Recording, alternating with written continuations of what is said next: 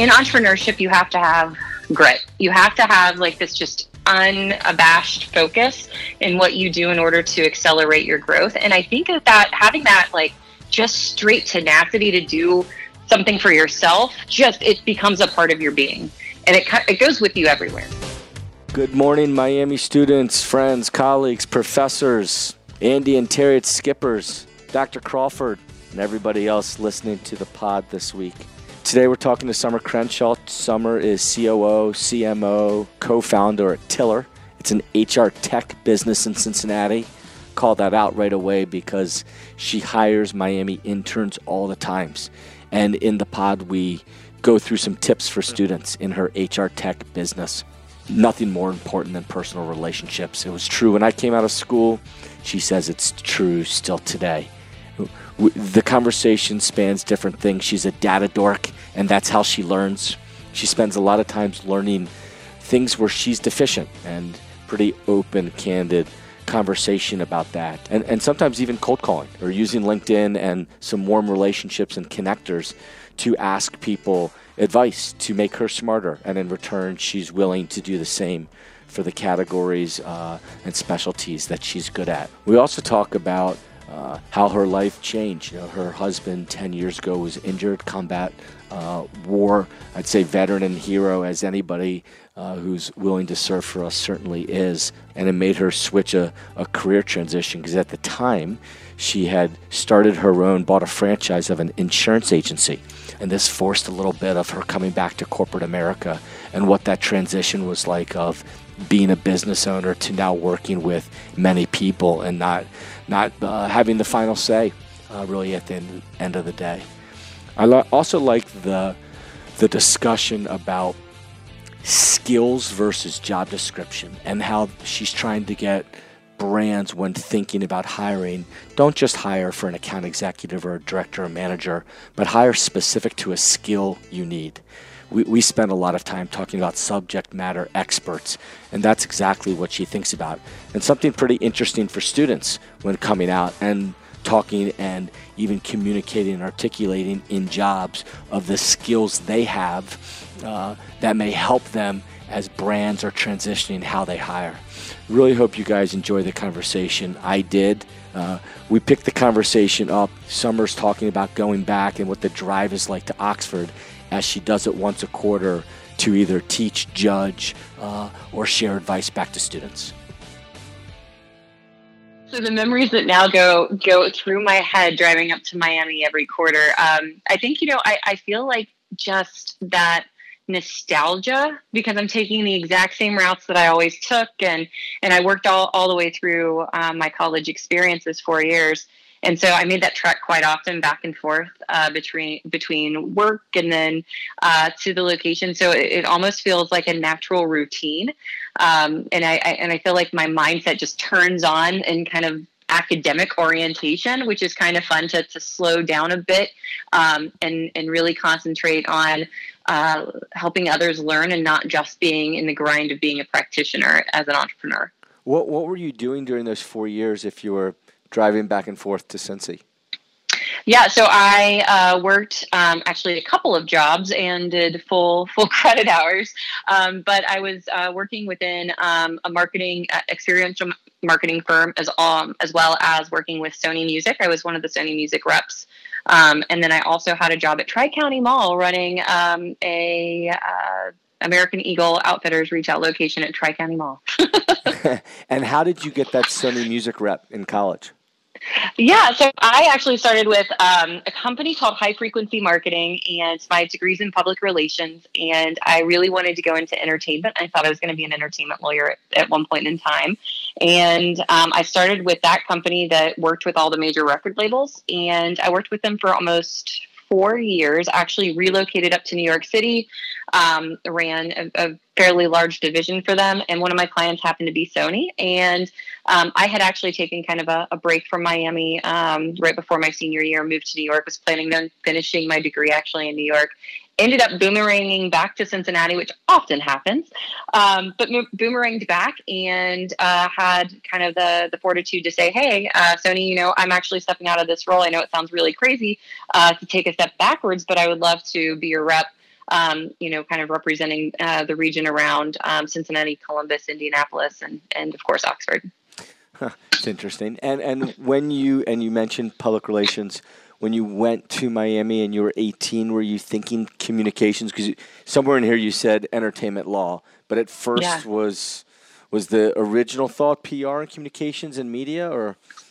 Yeah, actually, it always was. I initially went into Miami, declared my major mass media, mass comm, and unfortunately, within the first quarter at the time, or first semester at the time, they had reallocated how like the degree would be set up, and it actually would have automatically put me a year behind, like literally first semester of my freshman year. So I ended up pivoting over into public relations, which actually I couldn't declare until the last semester of my senior year. I had to audit almost every class just because it was completely full. So I fought my way through it to be able to graduate.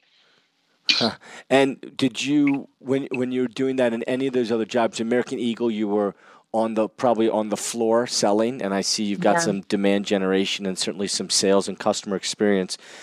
When you left school, were you thinking still PR was going to be a place that you would spend your career? I think where I thought I would go long term was going to be adding value within the marketing and branding perspective and being more of a storyteller, given that the internships that I had done, then working at High Frequency and Sony, actually where I was developing my skill set was actually within awareness. And, it was one of those things. I actually had the luxury of touring with Nickelback on one of their tours and learned how to work, kind of awareness on that side. Then, did some work within what, back then would have been viral marketing, working with Total Request Live and MTV and things like that with some of the bands that I was working with.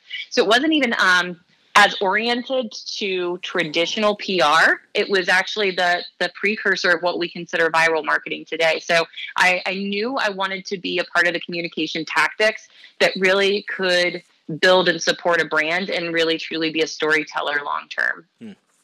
And that you take that philosophy, was that kind of been a core trait of the jobs you've had since High Frequency?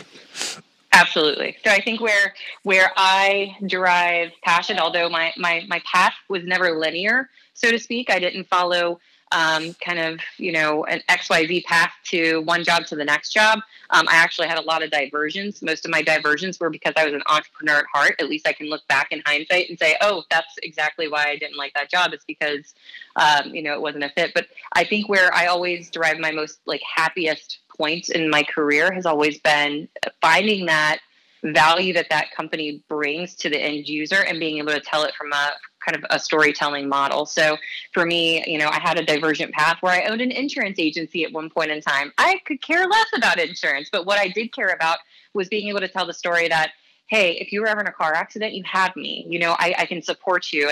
And that's the value it brings to an individual. So I think that's where I always just naturally, directed my attention and found my energy in order to kind of propel myself through my career. All right, we're going to stay on this insurance agency because it's fun. So how did you go about either starting or buying an insurance agency? Yeah, so I had a franchise with American Family Insurance. So I was currently, I just recently decided to leave CareerBuilder.com, which was one of the first precursors for really where my company is today and why I started it. But I was at a point where I had worked for a very fast-paced startup, and I saw just, a lot of great mentors kind of break away and start their own companies. And I said, I would really like to do that. And so, at the time it was in about 2006, 2007, I started to really look at kind of the landscape of how does a 20-something start their own business.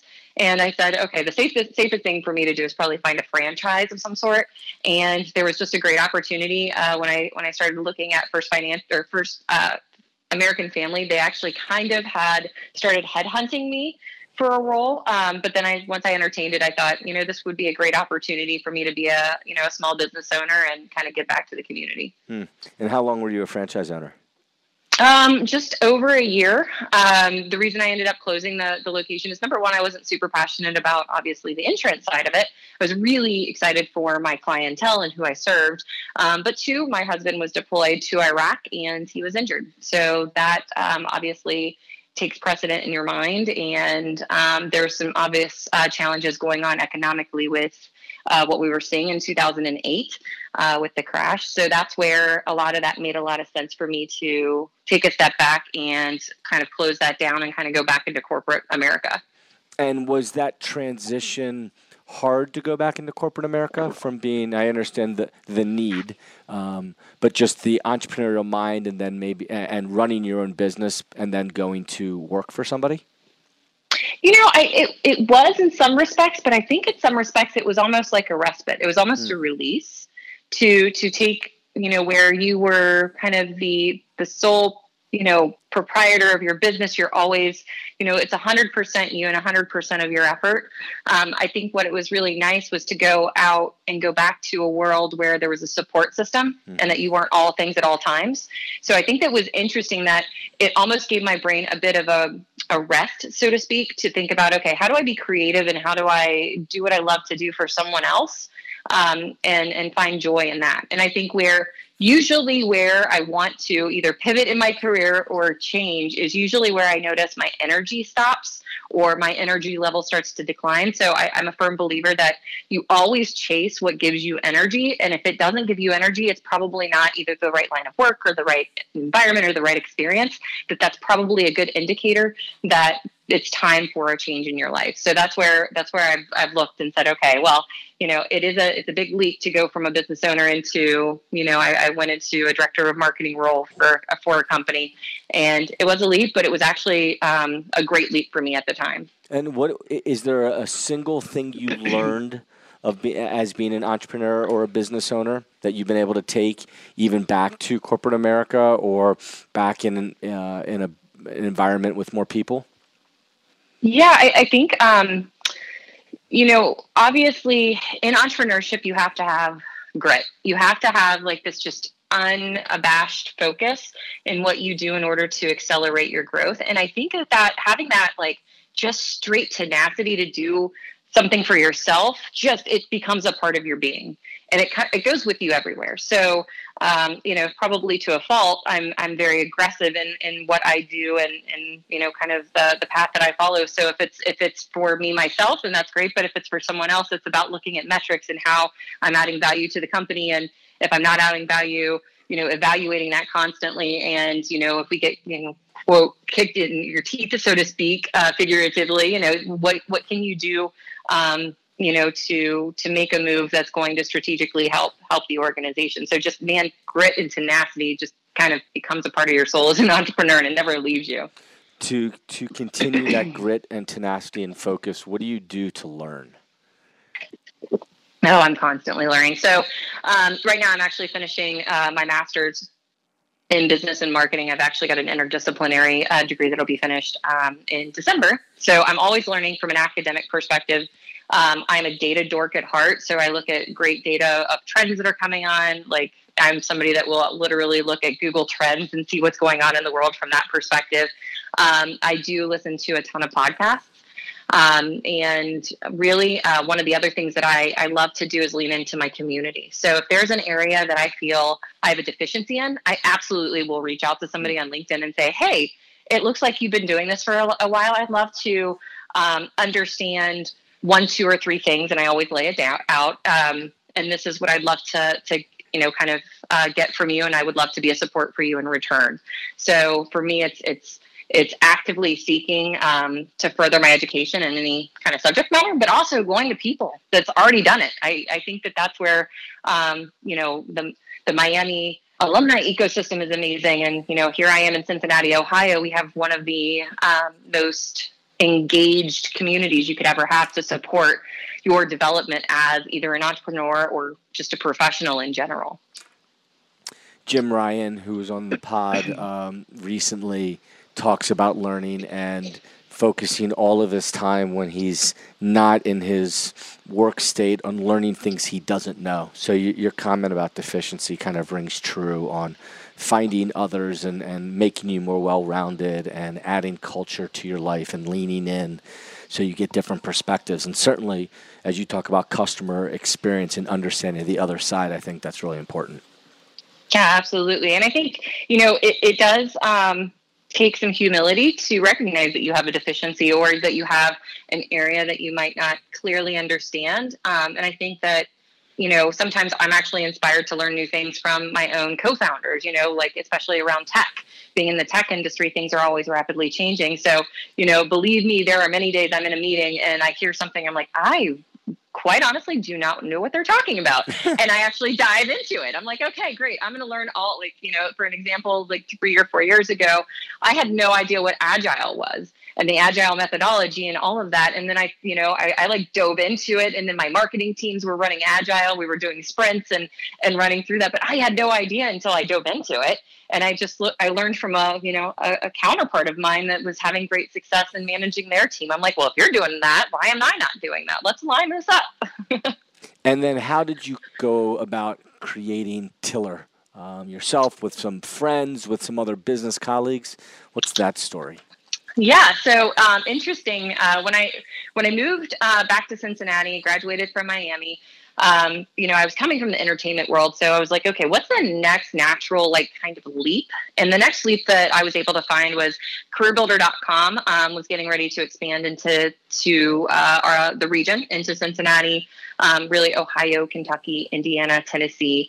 And they were opening an office locally. And I applied for the job at that time. And I met my now co-founder, Carissa McClusack. And so she and I actually ran and operated that office in the Cincinnati region for almost 2 years. And it was that experience, first and foremost, that really led me into HR tech. And really watching the transformation of how people get a job was pretty amazing. I mean, we were literally telling people stop posting in classified ads in the newspaper. And, now I'm like, we're 2018. We couldn't imagine finding a job through a newspaper, right? That just seems so archaic. But we watched that transition occur. And so after we left CareerBuilder, we both ended up leaving. We kind of separated parts. We stayed great friends.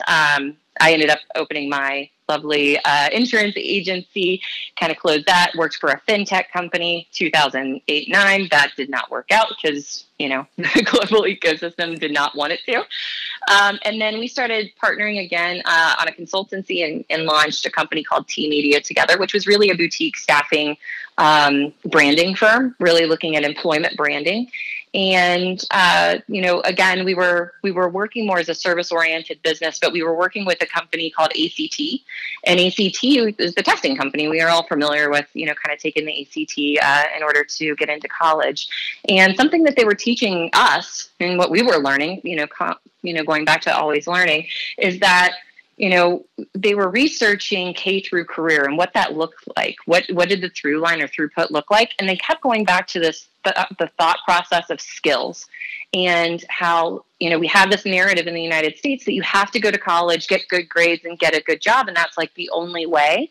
And it became pretty, prevalent, within our society. But what they were seeing in the research, the academic research, was, wait a minute, the skills that you orientate yourself to, even when you're in kindergarten, really are the most valuable kind of pieces of currency you have. And that's where Carissa and I kind of had a bit of an aha, wait a minute, we were at CareerBuilder. We saw what happened with, the resume databases and job postings and how so many people were getting excluded out of the process, not finding jobs. And all of a sudden we went from people being really excited about that process from an employer and employee perspective to being very upset that they couldn't get a job because they couldn't get an interview on that process.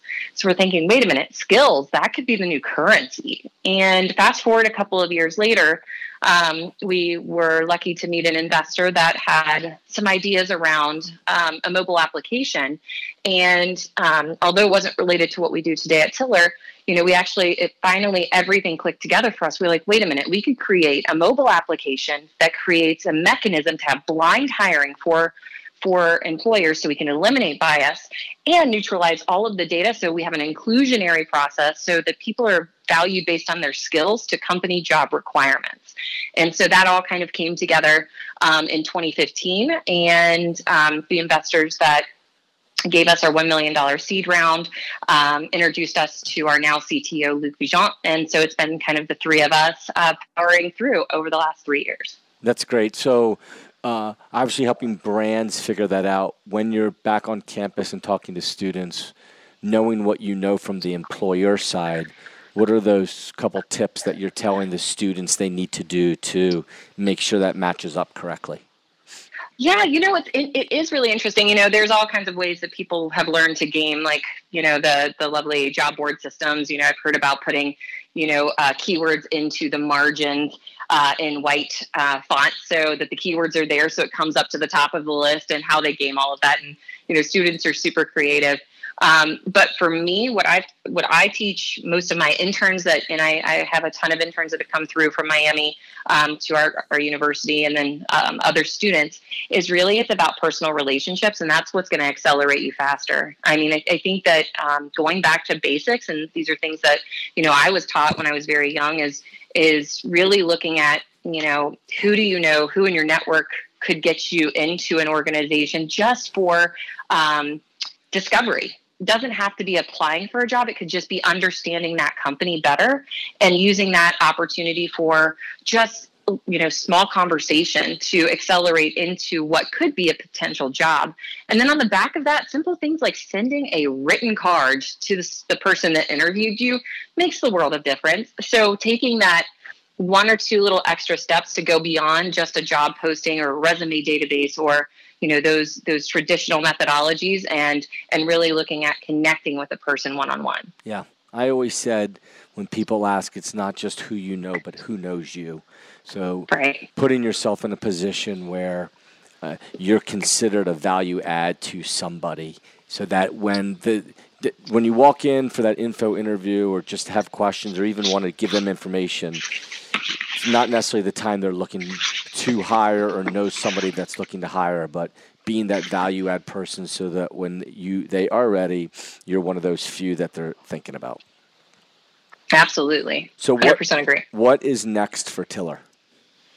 Yeah. So, Tiller, we started in our beta market with Cincinnati and started expansion here in the region. And in May of this year, we actually expanded out to 12 additional markets. So we're actually now in 17 markets across the United States as a marketplace for jobs. So our mobile app is kind of the entryway for our community members, which are our workers, to connect to companies that need individuals on demand. So, first and foremost is growing and scaling that marketplace.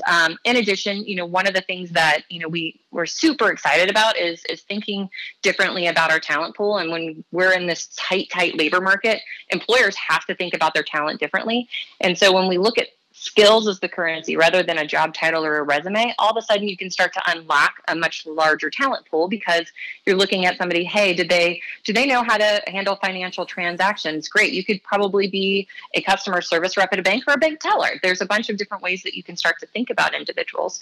So when we think about that, we also want to apply that to larger corporations, because we see that a lot of companies are having struggles with attrition and traditional turnover and, succession planning, so on and so forth. So if we could take our technology based on kind of the skills methodology, you could start to reallocate your own talent internally. So instead of losing people, why don't you just reallocate them to a different type of role or to a different project, so that you're retaining your great talent? And we know that values have changed in the US, that people value being producers and creating value for their company. So what better way to do that than think about them a bit differently than the exact role that you kind of hired them for, and you forget what they did prior to, or even the results that they've delivered, and only following one path. Lots of tips in there for students, Miami students, and definitely follow Summer and Tiller on social media and check out opportunities for internships. You can hear it in her voice and her passion. She's a connector. She's a helper. She helps people grow skills. I think that's really important and something that you should take advantage of if you can. And if it's not at Tiller or Summer, look for other warm connections and personal relationships, as she says. Start to build and show and add value to people so they can see the skills that you have and you could bring to somebody at the time that they may be looking for help with their organization. Thank you, Summer, again, for taking some time with us. I do appreciate it. Hope everyone's having a great summer. Students, you'll be heading back to school really soon. Hope to see you guys all at Skippers, and have a great day.